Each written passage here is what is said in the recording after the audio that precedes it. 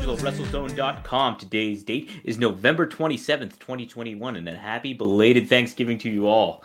I hope you enjoyed your Thanksgiving. You had some good meals, some good time with family, friends, and watched a little bit of football. I just happened to finish my leftover right before I did this, episode 5 of MLW Fusion Fight Reports. And man, I am stuffed, but I am satisfied with what has happened on Major League Wrestling this past week on Fusion on Thanksgiving.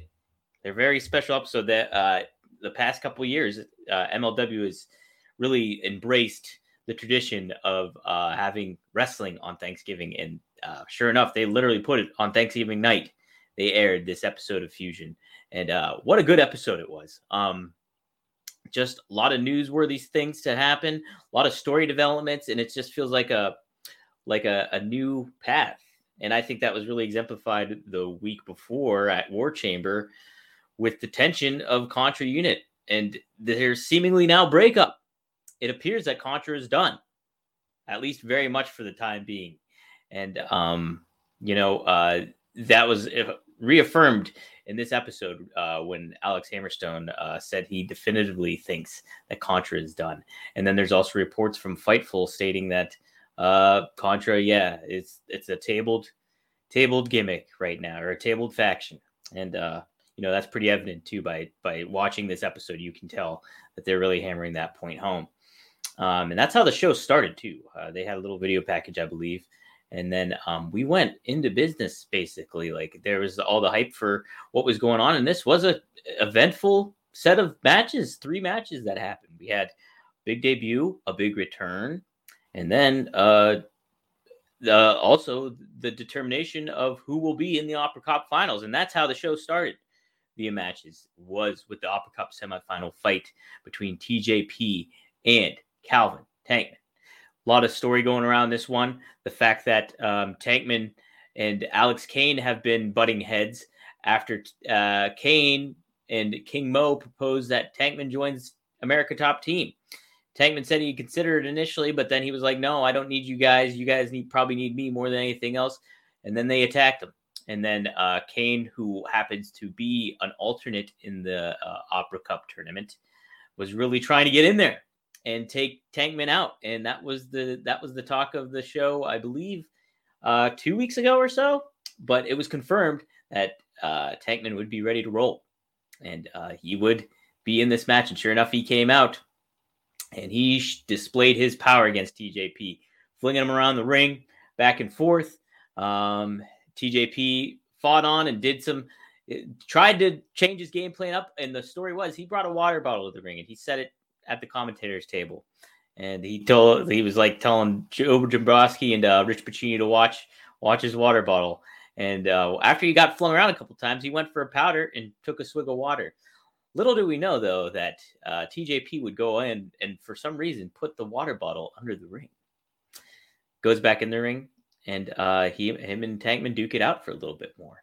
There comes to a point in time, too, where, TJP does get some offense in, but it ultimately is the show of Tankman and his ability to fight. And, TJP focuses on Tankman's leg a lot of the time. But who comes out but Alex Kane in a mysterious big associate that we do not know the name of or identity of, but he's standing there and they're watching on. Sure enough, they get involved though, and they pull. I think it's Tankman gets just attacked on the outside initially and gets put back in the ring, but Tankman fights on. There's a lot that goes on. I want to give you the full details of what happens here in the match. I have the results up here. Written on MLW.com by me, but you can also check them out on WrestleZone.com. We cover both of them. So let's see. Like I said, he gets booted and suplexed by the associate and Kane, and then he gets back in the ring as Kane watches on. TJP rakes the back of Tankman with a heel boot. It's a pretty cool. It's like simple, but like it looks fierce. Like him just scratching, like laying in onto Tankman's back with his boot. It's like intense. But then there's this awesome spot where Tankman does this pop up back elbow fist, and man, it was intense. He knocks TJP down, goes for a backbreaker, and TJP kicks out. The two men fight it out. And then, I'm sorry. Then that's when the back fist happens. But TJP goes up top and meets him for a high suplex attempt. TJP headbutts Tank off. As Tank grabs hold of TJP, TJP yanks off the turnbuckle pad, the middle turnbuckle pad. And once more, TJP plays interference with the referee. So he distracts the referee. And Kane and his assistant, who we don't know the name of at this time, throws Tankman into the turnbuckle. Tankman then later on leaps off with his Mamba Splash and gets the 1-2-3 to advance in the tournament to the finals. So the finals will be TJP versus Davey Richards. And this they fought one another already. That was Davey Richards' debut singles match in MLW. And Davey Richards won clean against TJP. And then that kind of escalated more of their feud as they bickered backstage, got into a big brawl backstage, things like that. So, and TJP really was upset about it. So this whole story is coming full circle with these two fighting one another in the Opera Cup finals. And what a good match this will be, a rematch between these two guys. So, but another big part of the story is Tankman. He's furious, understandably so. These guys cost him his title, and we'll get more detail into that in a little bit. But post-match, TJP is met up with Alicia Toot, and Toot makes it clear that TJP should be ashamed of how he handled this whole tournament so far. Both underhanded wins, one against Alex Shelley and now against Calvin Tankman. But TJP is more, it was a pretty funny way, he's more than pleased to embrace the tough work that comes with delegation. Delegating his work.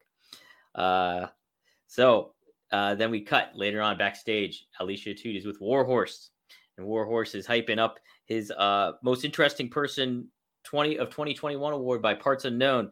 And he's saying, hey, they spelled my name wrong. And Alicia's like, no, they spelled it right. Warhorse. He's like, no, it's got to be in all caps. If you look at Warhorse's Twitter, it's all in all caps. Anytime he says Warhorse, it's all caps. So he's got a point. Not misspelled, but just got a point. Miss what? Characterized, I guess, if you will. Anyways, in comes Casey Navarro. These two go back at it. Casey Navarro says, hey, I'm a fan, but that kind of thing. And Warhorse and him literally butt heads. And then they fight it out. And so next week we're going to get Warhorse against Casey Navarro. That should be a good match too. Casey Navarro is somebody to look out for. Now, back to Tankman. Emilio Sparks. He is backstage and he wants to get word with Tankman right away about, hey, listen, if you joined with Alex Kane, do you think this would have happened? And Tankman does not want to talk about it right now. He's like, no, man, now's not the time. You can tell he's steaming. But Emilio, ever the journalist, presses on.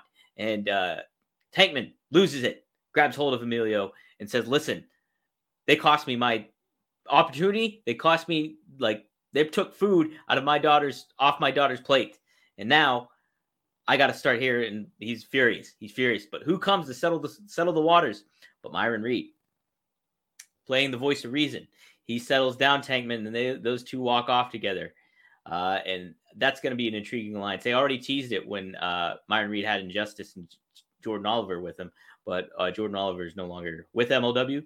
So this is going to be an interesting development to see how these two align. And, there's nothing wrong with having buddies. Especially if you're a babyface, and having somebody like Myron Reed, who's been a good balance. He started off as a great heel in Injustice, and now he's easily made the transition as more of a babyface role. A fan favorite, if you will. So we get a little tease of that, who Myron Reed will also be in the main event later tonight, along with Alex Kane. So, 2 weeks time, we're going to see the MLW debut of Enzo. They advertised it. And go back to these other episodes of the Fusion Fight Report to give episode 3. I give my reasoning why Enzo makes perfect sense to be in Major League Wrestling.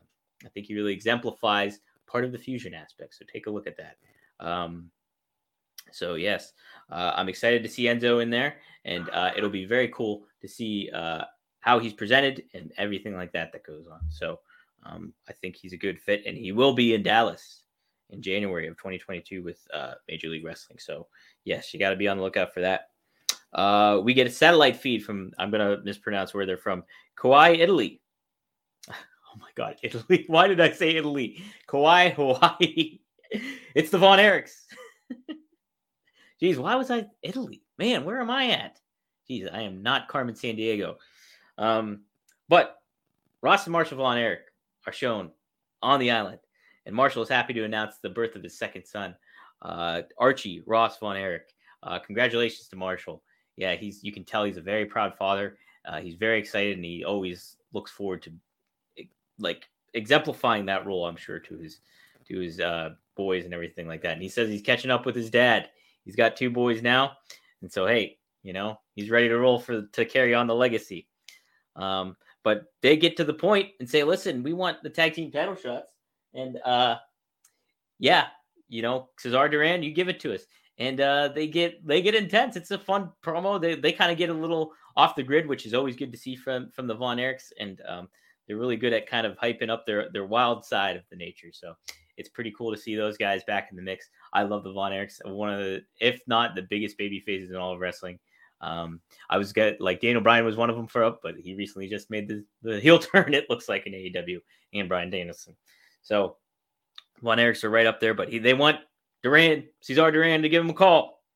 So yeah, so this is pretty cool. So in 2 weeks time, we're going to see the debut of Enzo, but we're also, now I wasn't aware of this, we're also going to get the All Japan match with Tajiri defending his world middleweight title against Atsuki Ayogi, I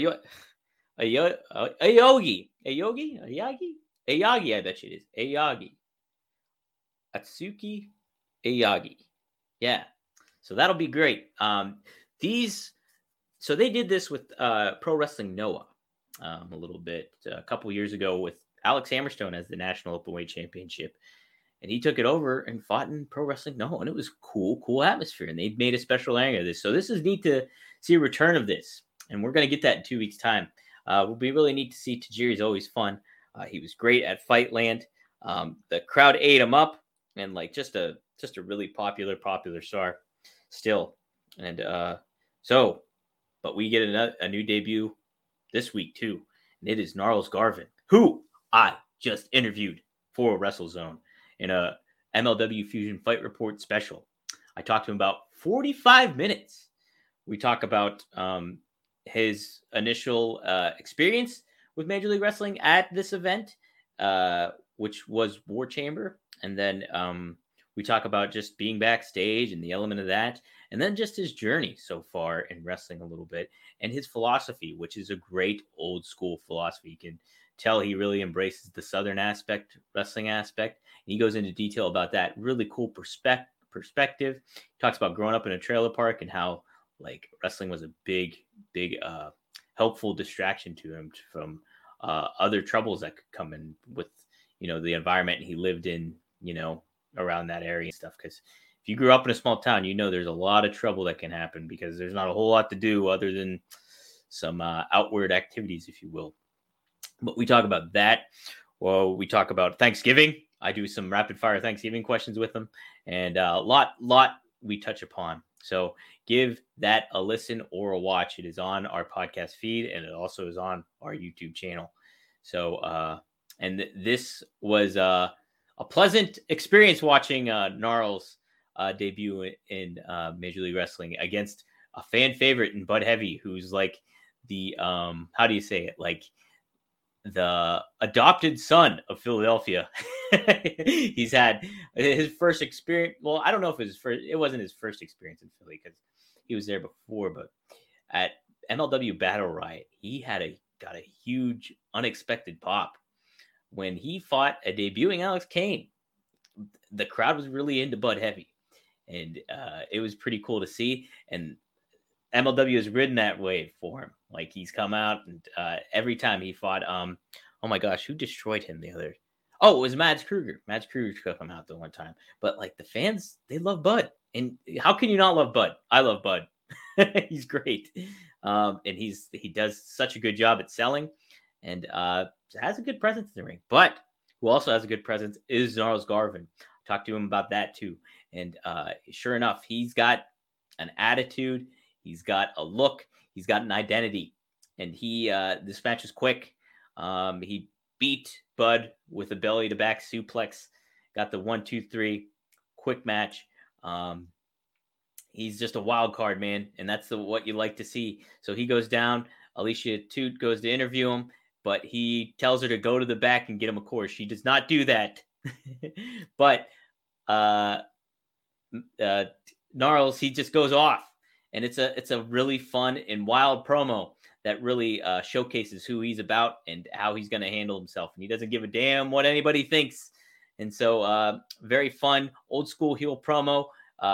It'll be cool to see Gnarls get in the mix of things. And I have some thoughts of maybe where it might go, but like the thing with Major League Wrestling, it's pretty wide open. There's like a lot of, unknowns, I'm sure, with the company, especially with these releases. And I didn't even mention this last week was the open door policy that got announced via Major League Wrestling. So like, something that MLW is very good at is bringing in talent, utilizing them in a special manner for like 1 or 2 tapings and just making a good story out of it and getting that person over at the same time. So you see that with a lot of talents like Killer Kross right before he signed with WWE. He did Fightland 2020 and he had a presence. They hyped him. They did a good job putting him in the show, putting them with the top baby, very old school territory-esque kind of stuff. So yes, seeing guys that get put into the positions of being in Major League Wrestling, even if it's for like just a taping or 2, really cool to see because it just adds to that excitement in wrestling of who's going to show up. And ever since MLW's like gotten its start, even like 2002 when it first started, there was this influx of like diverse groups of talents, early talents that you'd see from ROH, TNA. It goes on, like, and then established stars from ECW. You had legends like Dusty Rhodes and Terry Funk. So a lot of stars will get utilized and positioned. It goes up to now. And even a couple years when they hit the restart button with Shane Strickland and, like I said, Tom Lawler, Jeff Cobb, Darby Allin, I believe. A lot of guys came in. Matt Riddle, MJF, big star. So yes, lots of names have come through MLW and they've been utilized. So with this open door policy, it really, gives MLW an opportunity to utilize a lot of name stars on the market, but also to give these stars an opportunity to kind of, whether it's cut their teeth for short term or maybe a little bit more of a long term with Major League Wrestling. It's an alleyway that can be utilized. So that's going to be neat to see. So I went off on a bit of a rant there, so I kind of lost where I'm going. Okay.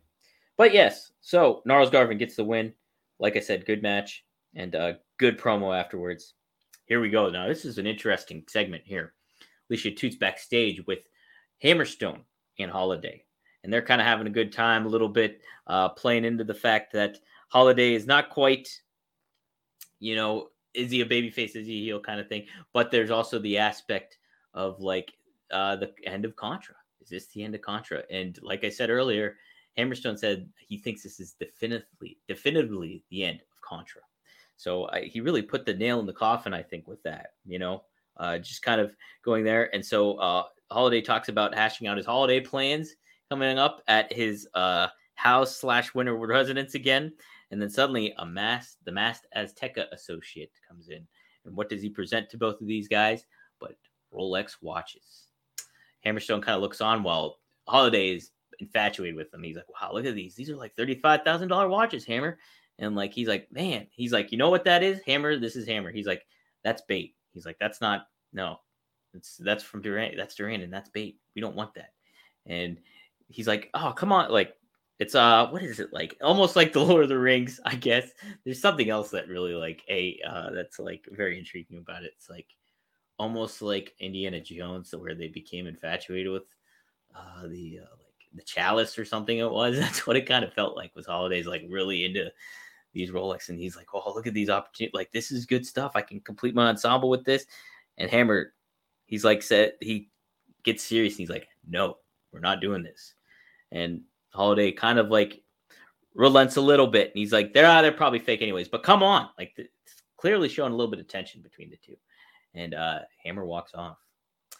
What does that mean? Is this just a tease? Because they've been talking definitively, like not definitively, but like they've hammered the point home that Holiday will not turn on Hammerstone. But this is kind of like shifting it up a little bit and like creating a little bit of erosion, if you will, or tension here. And, you can almost see maybe something happening, maybe a tease for something. So, but yes, the Rolexes do not get taken by either of these men. So, more on that in a little bit. We have Emilio Sparks yet again catches up with Tankman's adversary this time in Alex Kane and wants to get information on who their associate is sitting beside him. Well, the associate says, hey, it's none of your business, and how about I beat your ass, basically. And Kane's like, hey, no, it's all right. He's like, this here is my newest team member. And he's like, yes, team member. And he is Mr. Thomas. So this Mr. Thomas, like I said, the big dude. He actually was at Fusion taping before, I've seen. But he's got a presence about him, obviously. And who comes bursting in to this green room area, but Tankman. But he's being held by security, and Kane plays into it. And this is a really good moment for Alex Kane because he's like kind of like, oh, yeah, I'm scared. Like that kind of not acting like sarcastically acting like that and like he's ready to fight and all that kind of stuff. Really good heelish moments here by Alex Kane. And he got a really good chance to like show his ability to kind of do that and convey a good heel and a personality, and Kane does have a personality. It's pretty cool. He's pretty funny. He had a couple good zingers during the Fightland tapings and stuff like that. So he's already shown that he's capable of doing that stuff. So neat moment there. And so, yes, a little bit more that we get of Alex Kane here. And then after that, I think it is, yes.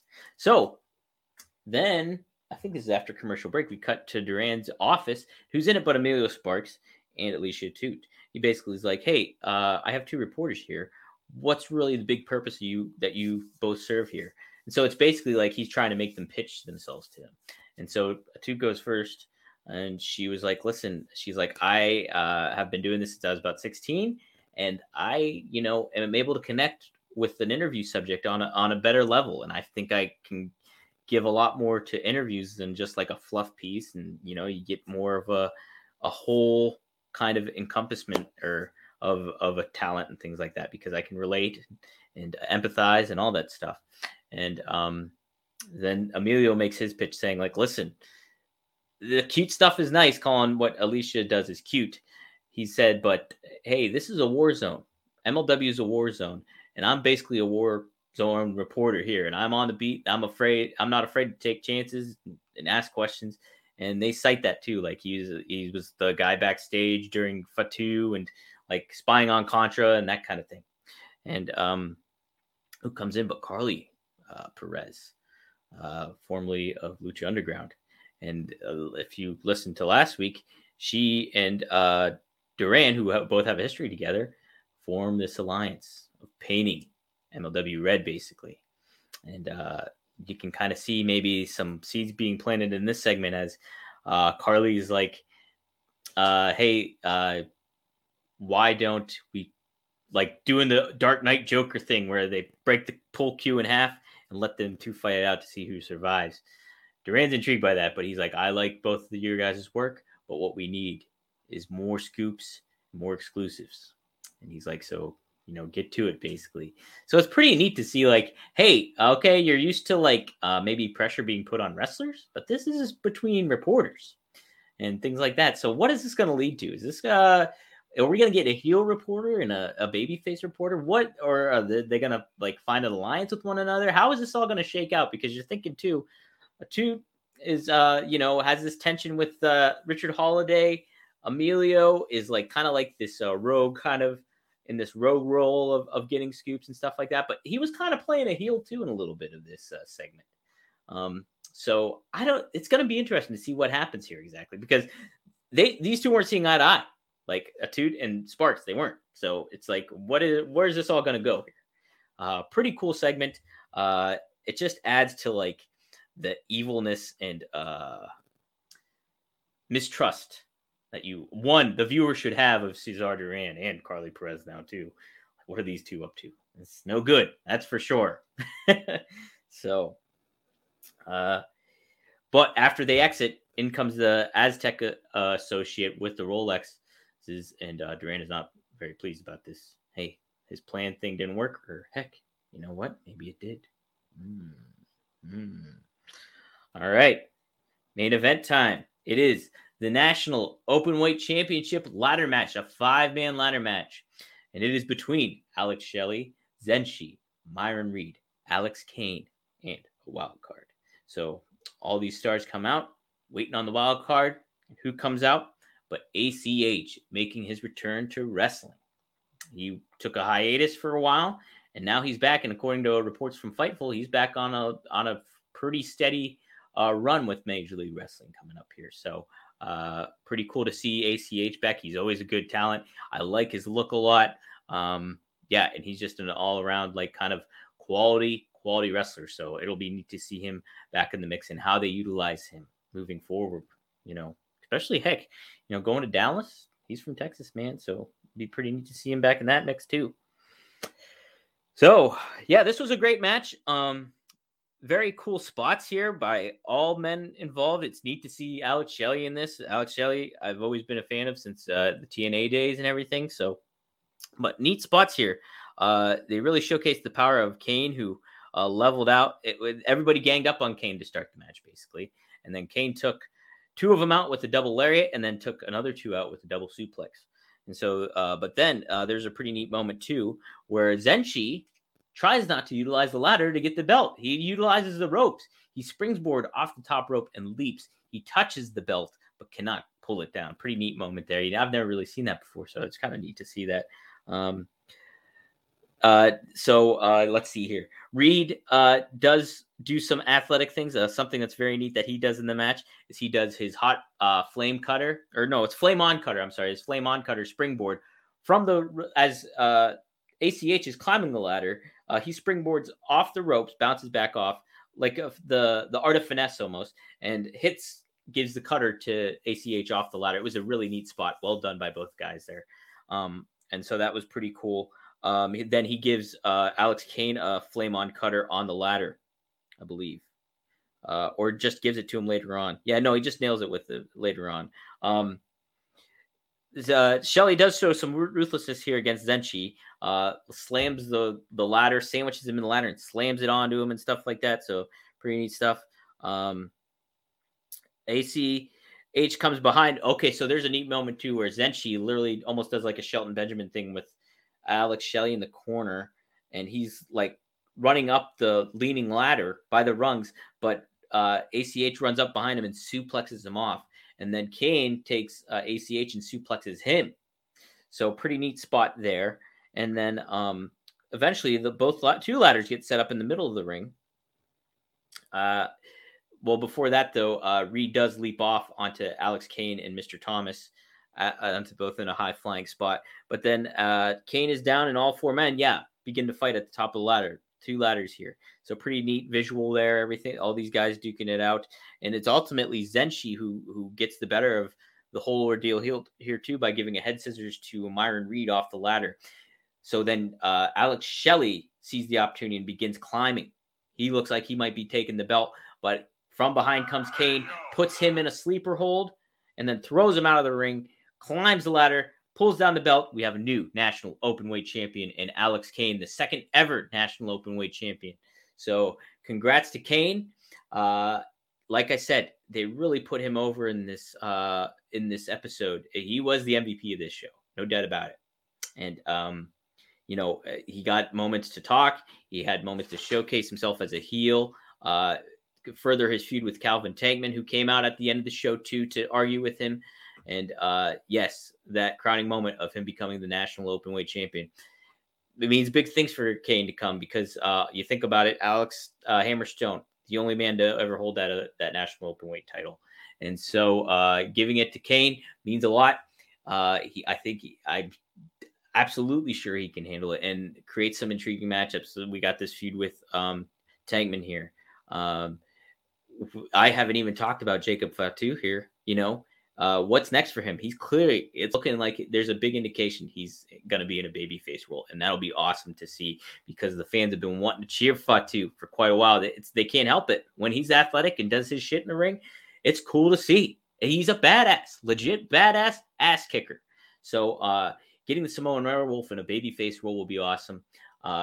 It'll be neat to see. Obviously, he's going to like butt heads, it looks like, with Kruger starting off. Maybe not, though. Like you can definitely see Gnarls Garvin either gunning for him. And even in the interview, Garvin said to me that he's up for anybody. And he mentioned Fatu. He mentioned Hammerstone. So there's a lot of opportunities here. And like I said, that open door policy, who knows who's coming into the business, who's going to be in the league and mixing it up for a couple of shots or maybe for a longer term kind of thing. You just don't know. It's going to be a wild 2022. I'm looking forward to it. Like I said, the tag division's pretty great too, because you have 5150, you have Los Parks, you have the Von Erichs. So a little bit of everything going on. The featherweight division is still in its early stages, so it'll be cool to see that grow into something. And I'm like I said, looking forward to the debut of Enzo here in 2 weeks. And next week, we're going to get the Opera Cup finals between TJP and Davey Richards.